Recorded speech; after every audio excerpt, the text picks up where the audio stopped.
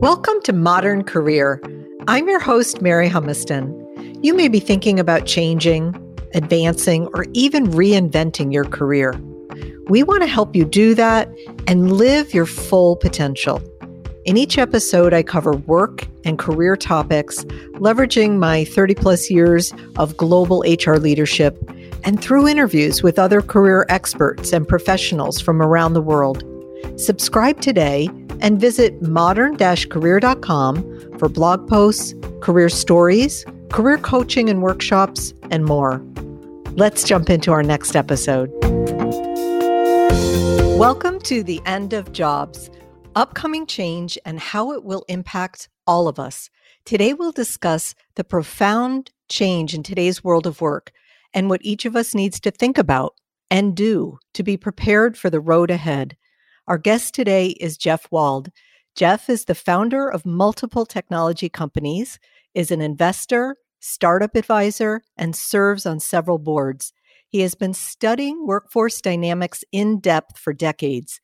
He is a best-selling author of 2 books, including one that we'll be digging into today, The End of Jobs, The Rise of On-Demand Workers and Agile Corporations. It looks at the history of work and helps us understand how companies and employees reacted to the last 3 industrial revolutions and pulls through what we might learn from that. Recently, Jeff announced the 10 million Future of Work Prize and the views of leading thinkers on what the world of work will look like in 2040. Welcome, Jeff, and thank you so much for joining us. Thank you so much for having me. I'm super excited for our conversation.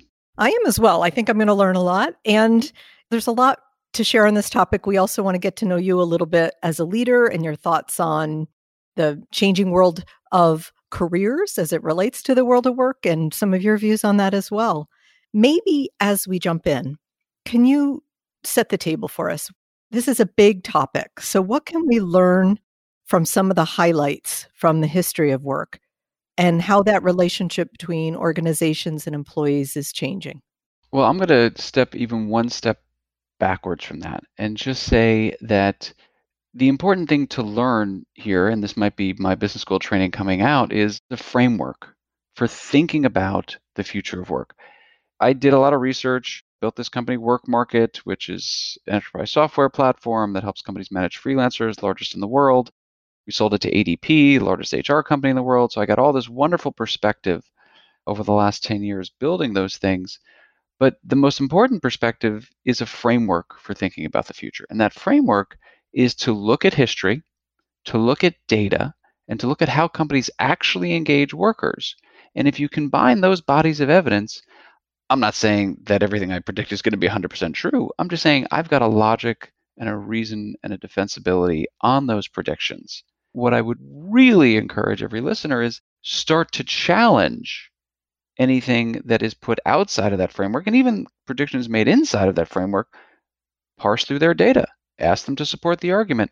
People out there make predictions about the future of work that have no basis in history, that have no basis in data, that have no basis in how companies actually engage work. And I'm not saying they never come true. I'm just saying they hardly ever come true. And they just have such a low probability of coming true. Be mindful. And that's where I always start my thinking and discussion, is the framework in which I attack the problem. That's very smart. Within that framework, what can we learn from each of these 3 elements? History. And you highlighted in the intro, which was a lovely intro, by the way, thank you, that we've been through 3 industrial revolutions before. And as we think about the robots and AI, what a lot of people are calling the 4th industrial revolution, why would we not look at how companies, workers, and societies adjusted to previous step functions in technological change? We've been here before. Now, look, this change will have differences from the last 3 industrial revolutions, the last 3 being mechanization, electrification, and computerization. We definitively are at a different point in the evolution of the human experience, of our societies, of our economies.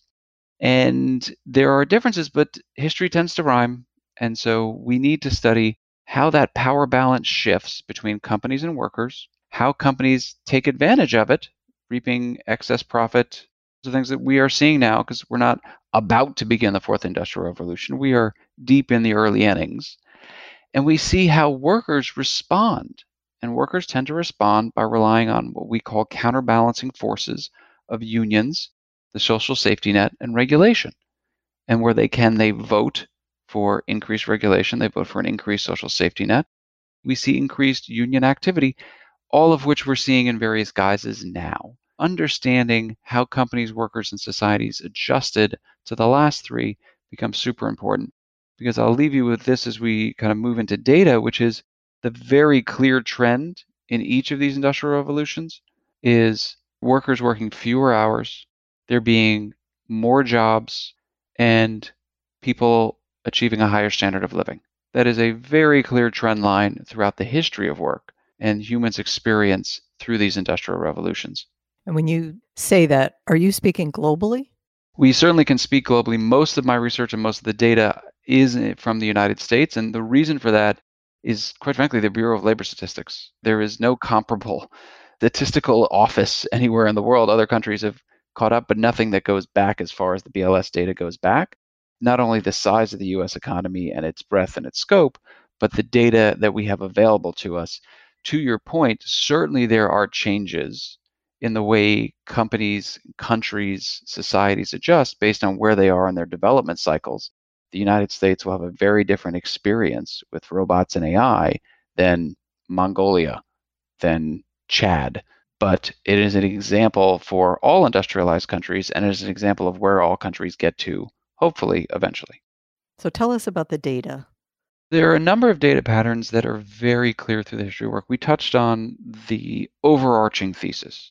The overarching data patterns of job growth increasing. Again, it's not a perfectly straight line. There are blips here and there, but for the most part, more and more jobs. We see people working fewer and fewer hours. And to your point, by the way, depends on the country. Right now, the average American works 1,780 hours per year. That is down 10% over the last 20 or 30 years. The average person in France works 1,440 hours. The average person in Germany, about 1,480 hours. The average person in Mexico, 2,200 hours. But all of those countries have seen decreases. It just depends on where they are in their industrial development cycle. And then the higher standard of living, also a very clear trend. The data, though, would tell us a lot of things about on-demand work, about remote work, and a host of other aspects of the labor market. One of my favorite anecdotes in bringing this to life is a panel I was on the other day. One of the panelists said, well, I believe 50% of the US workforce is going to work remote post-pandemic. And I was like, I'm sorry, I have to interrupt here. You think 50%? The guy said, yes, 50%, very fulsomely, very excited about himself. I said, all right, well, how do you juxtapose that against the fact that only 42% of the US workforce can work remotely?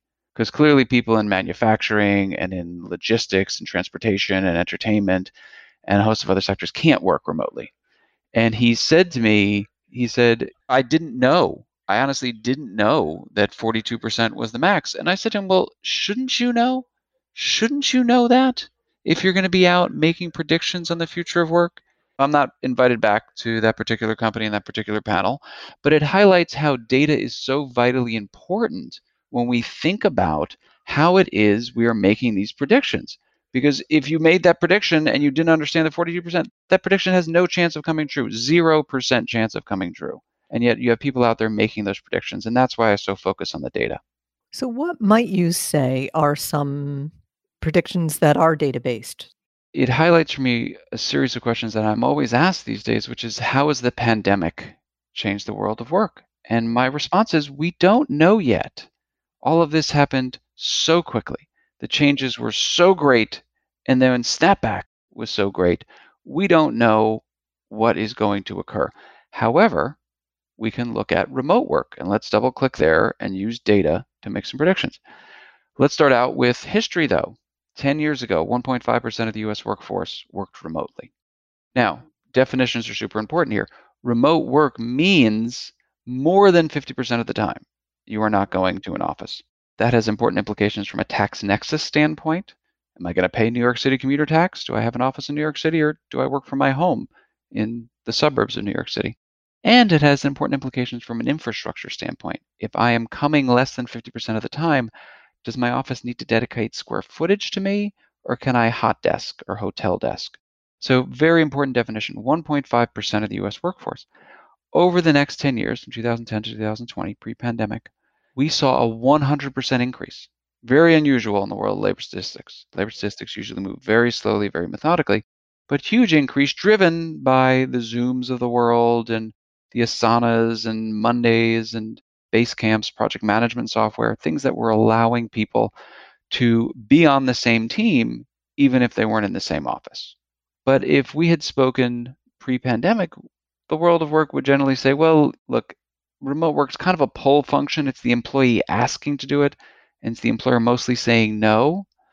So we would think that 3% might grow to 4% over the next 10 years.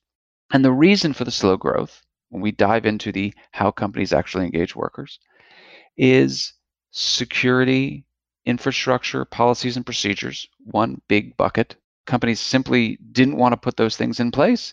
It's one thing to say, sure, you can work remotely. It's another to make sure you can access all the company's systems if you're outside of the four walls. It's another to make sure every single meeting has a remote option, not, hey, we're going to have this meeting. Is there anybody remote? Should we put a Zoom in? No, no. It is a default, so you're not checking. Because if you're checking, you're obviously going to, things are going to slip through the cracks and people are going to be left out. Those are the policies, procedures, and infrastructure needed. The second is mindset. And we all know the manager that says, look, I know all the studies. All the studies tell me remote workers are more productive, they're happier, they're healthier, they are more engaged, they have higher retention rates, they cost the company less, they cost the worker less. But I think productivity happens when people are together. I think magic happens when people are in the office. Presence equals productivity, however they say it. So that mindset was another big impediment. And in March of 2020, both things had to change. Mindsets, I don't care what you think, we have to go remote. Infrastructure, you got to put it in place. So at the height of the pandemic, despite what our friend that predicts 50% would say, 40% of the US workforce is working remote. And now we think about what data can we look post-pandemic. God willing, soon we'll be in a post-pandemic world. We can look at what employees say. When you look at surveys of what employees want, very few want to be in the office full time, but very few want to be remote full time. They want that flexible work arrangement. Hey, I'm not going to be in next week because I have something I need to take care of with my family. Hey, I'm going to work from someplace else for a couple days. Hey, I'm going to come in 4 days a week, but then not on Fridays. On Fridays, I'll work from home so I can get a jump on the weekend. Like whatever that is, that's what most people want. And then when we look at what managers want, more managers now are wanting their employees to work remote. And all of that, when you crunch all the numbers, gets us to about 8% of the US workforce will work remote post-pandemic. Now people say, whoa, 8%, that's not enough. Let's remember, definitions, 8% is just people that are fully remote, more than 50% of the time. If we talk about flexible work arrangements, it might be 32 to 33% of the workforce that will have a flexible work arrangement. It's also important to remember that that is out of our natural limit of 42. The US has the highest percentage of its workforce that can work remote in the world. 8% out of the 42%, well, that's almost 20% of the people that can work remotely are going to. That is mind-boggling, but that's how we use history, that's how we use data, that's how we use how companies actually engage and think about their workforces to make thoughtful predictions about where the workforce is going. That is really interesting. I also think on the mindset, it wasn't just the managers. I think a lot of employees believed that they were more productive physically in an office setting. Sometimes you have to see it to believe it. And I think that was a huge shift as well. And many are. And many people want to go to the office because data is data, but humans are a social animal. We want to be in the office. We want to be with our teams. Do we want to be there 5 days a week, 9 to 5? No, but we want to be there at least a good chunk of the time. You're totally right. And there's a lot of research showing there's a lot of loneliness and other aspects that are coming from this enormous shift.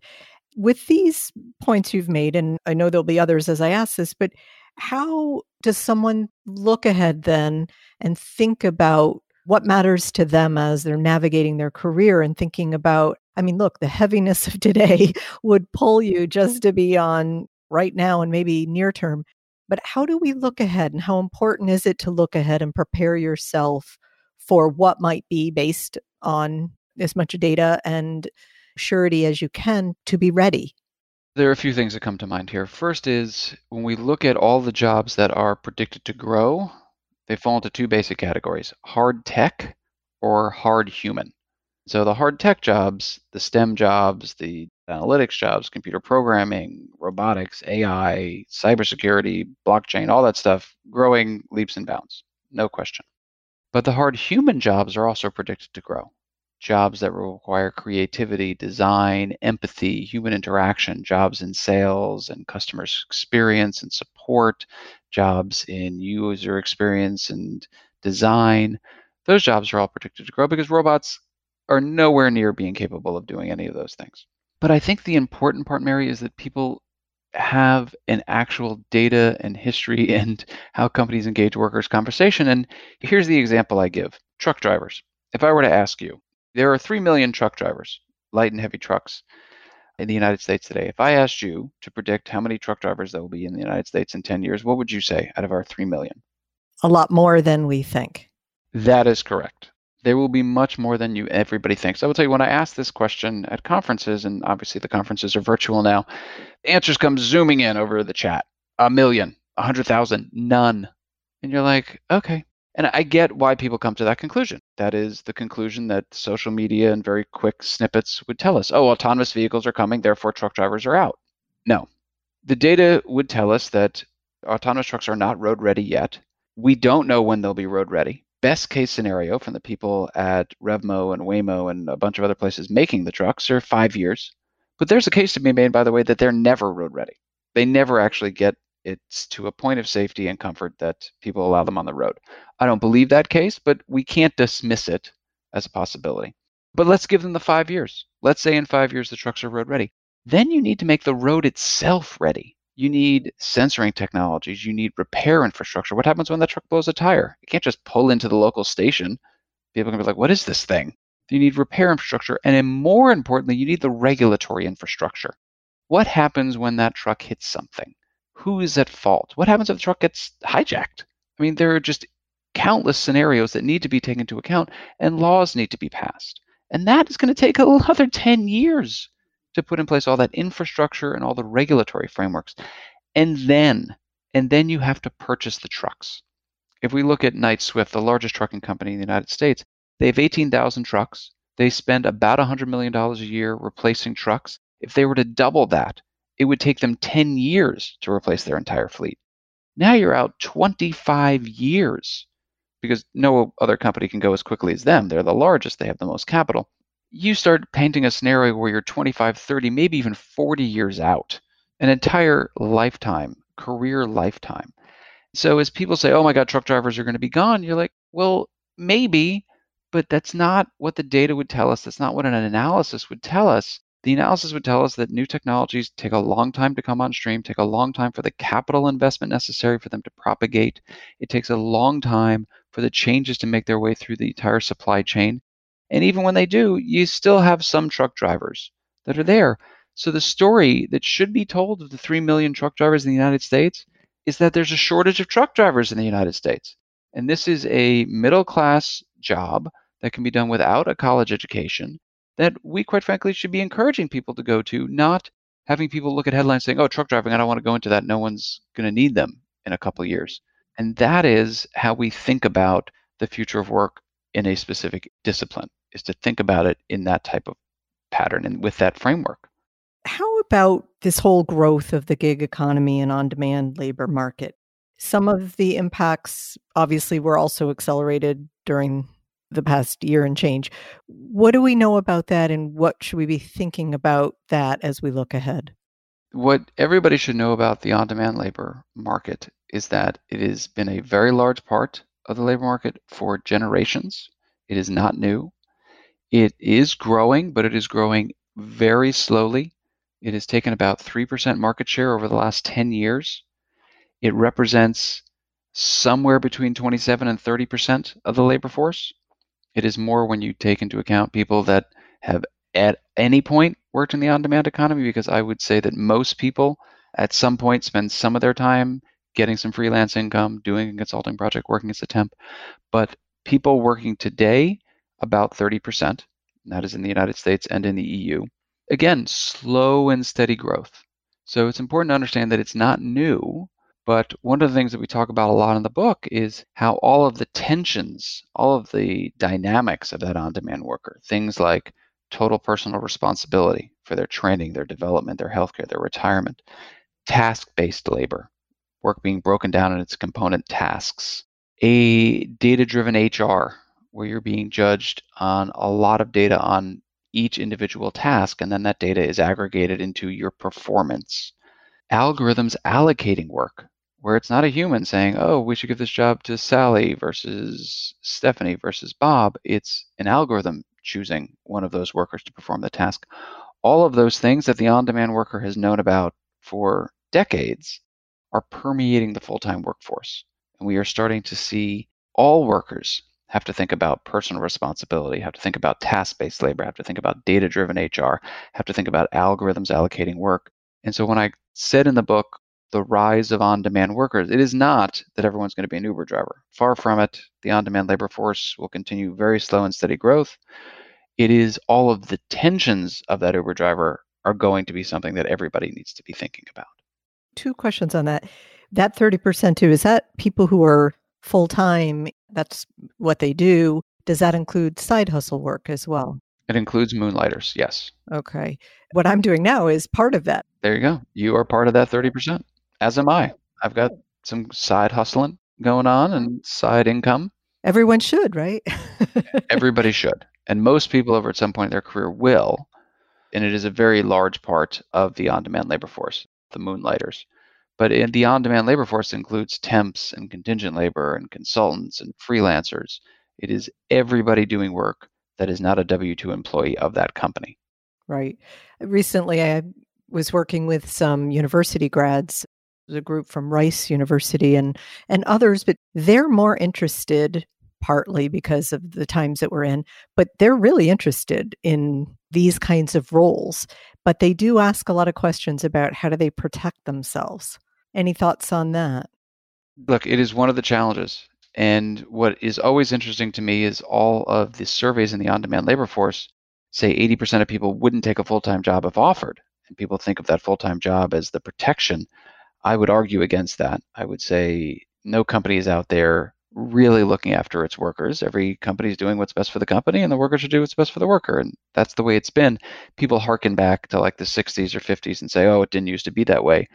Incorrect, completely incorrect. The whole notion of a lifetime employment model, it was just that. It's a notion. It did not actually exist for all workers in the United States. For some workers at some companies, sure, but the idea that in the 1960s every company looked after all of its workers for a lifetime, that's laughably incorrect. We have to compare their need for protection to what has happened through the history of work, which is there's never been any protection. So that's the first statement. Well, there never has been any protection.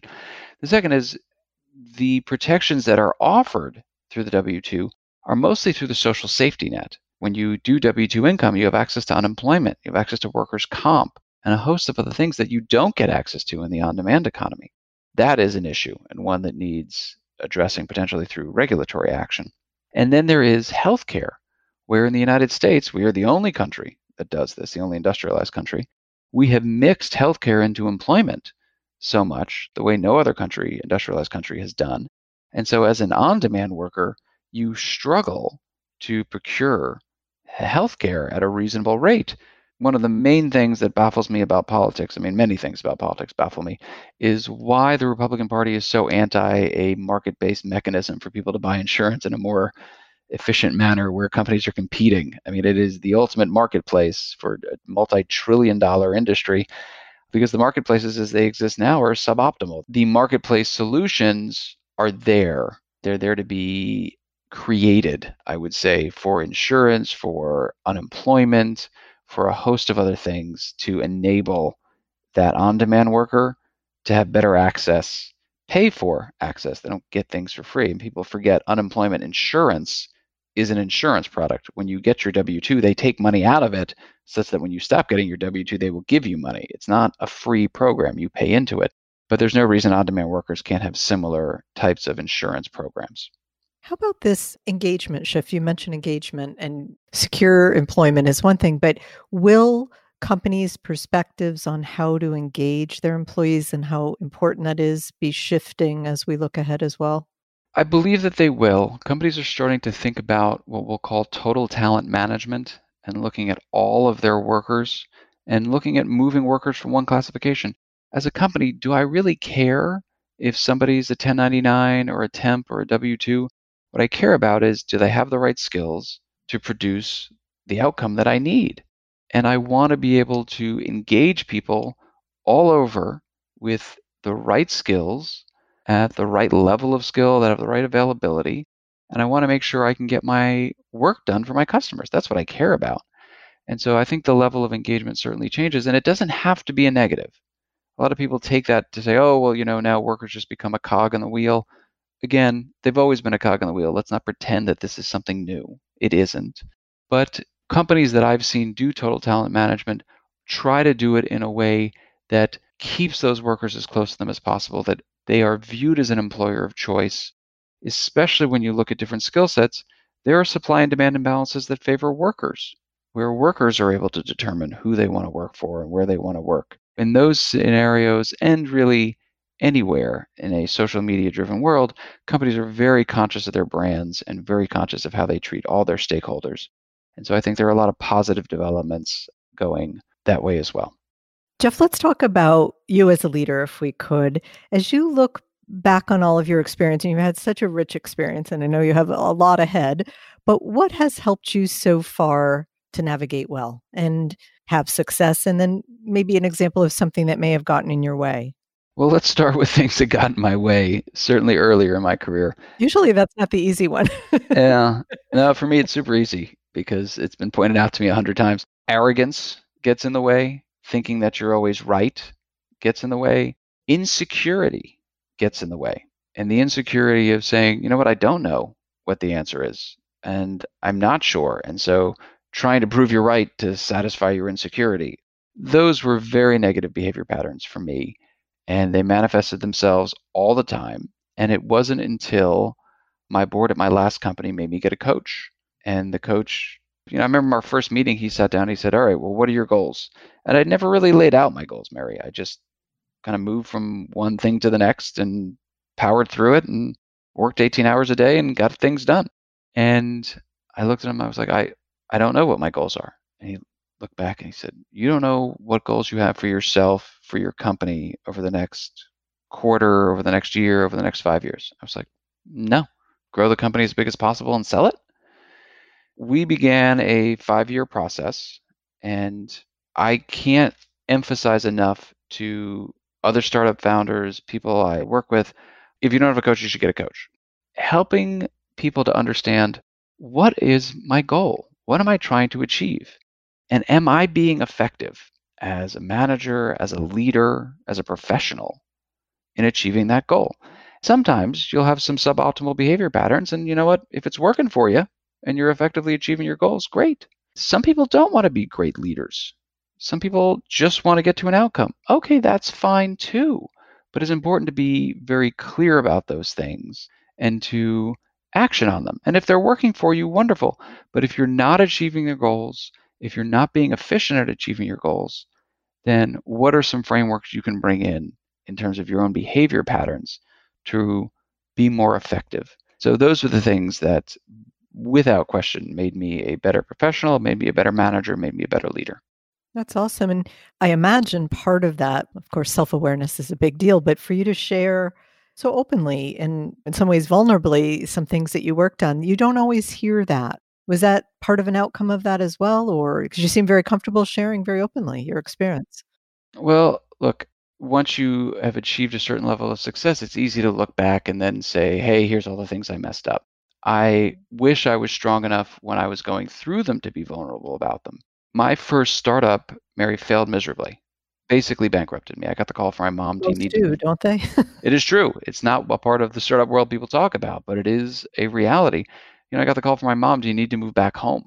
That's a wonderful call to get on a lot of levels because we should all be so lucky to have that support system, but it doesn't make it any less horrifying when you've gone to all these wonderful schools and worked at all these wonderful places, and then you made a series of terrible decisions and you lost all your money. But you pick yourself up, you dust yourself off. But Here's the thing about that failure. I never talked about it until not after I sold my first company after that experience, but until I sold my second. And so it took that amount, it took me two successful exits for me to really own up that the first one was a disaster. If there's advice I could give to people, well, the first advice is if you're going to start multiple companies and one of them is going to fail miserably and bankrupt you, have that be the first company. You don't want it to be the last one. That'd be terrible. But that other piece of advice is look, this stuff is hard and you should know you're not alone. There are some ways you are alone, by the way. You have to pick yourself up. Don't expect someone to put their hand out and pick you up. You pick yourself up, you dust yourself off, but know that you're not the only one picking yourself up and dusting yourself off, and you keep going. How did you do that, though? It sounds easier than I'm sure it was, but what got you to just pick yourself right back up? Well, it took time. There was a solid month I didn't leave my apartment. I was just super depressed. And you know what? It takes friends, it takes support systems to give you that encouragement to pick yourself up. And for me, it was my family, my older brother specifically. And I remember saying to him, if that company just got sold, everything would be different. And he just said, so let's just say it's sold.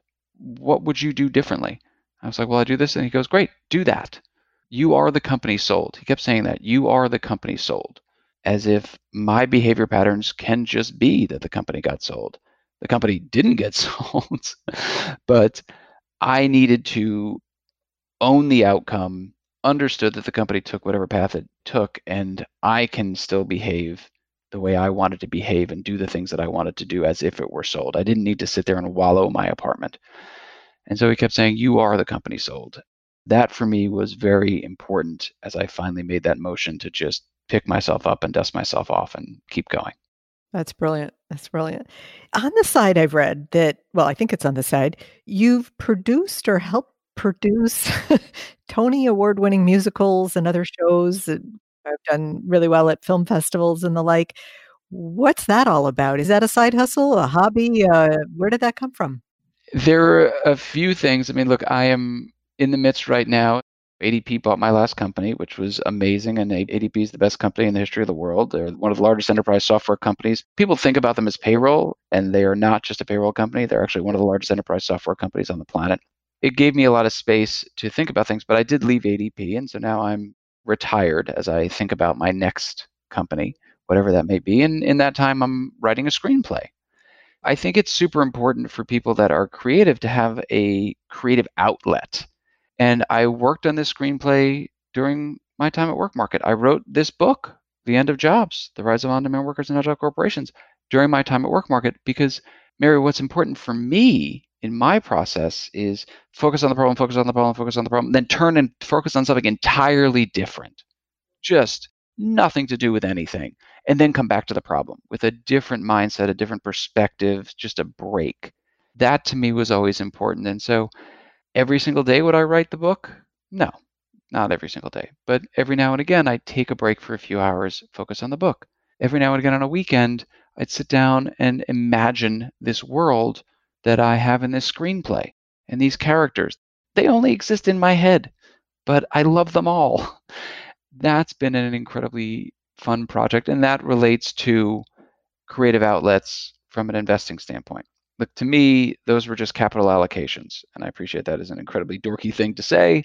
But if you have the capital and can allocate it outside of the stock market, there are other ways to invest that are incredibly rewarding financially, and we made money on all of those investments. But they're also just fun. Could I have put that same amount of dollars into the stock market? Of course I could have. Instead, I put some money into some Broadway productions, into some feature films, being a part of that process as they're going through it. And it's not like I'm sitting there being like, I think we should change the words in this song to this. I'm not that. I just got to sit there during rehearsals and go backstage and be there on opening night and go to the Tony Awards. It's just super fun. It's balance too. It's kind of filling you up in maybe more heart and soul than just body and mind. And I think that's fantastic. Sometimes I find we think they're entirely different, but they're more related than we think. There's so much you can transfer from one to the other. I think you're right. And I think to go back to that point on perspectives, when I go and spend time with theater people, they're very different than the startup founders and engineers that I'll spend 18 hours a day with. During my time at WorkMarket and before it, I was a reserve officer in the NYPD, an auxiliary officer, they're called. And everybody that I got a chance to walk the beat with, regular officers and other auxiliary officers, are very different people with very different perspectives on the world than the people I was 18 hours a day, 7 days a week with. Yes, it fulfilled me to go and do volunteer work and to serve my country, my community, my city. But it also fulfilled me from having an entirely different perspective than the same conversations about politics or entertainment or the world, because we tend to get into our rabbit holes and into our echo chambers, and we tend to surround ourselves with people that are very like minds. And there's nothing necessarily wrong with that. I would say there's something wrong with that if that's the only place you're getting any feedback or any thoughts.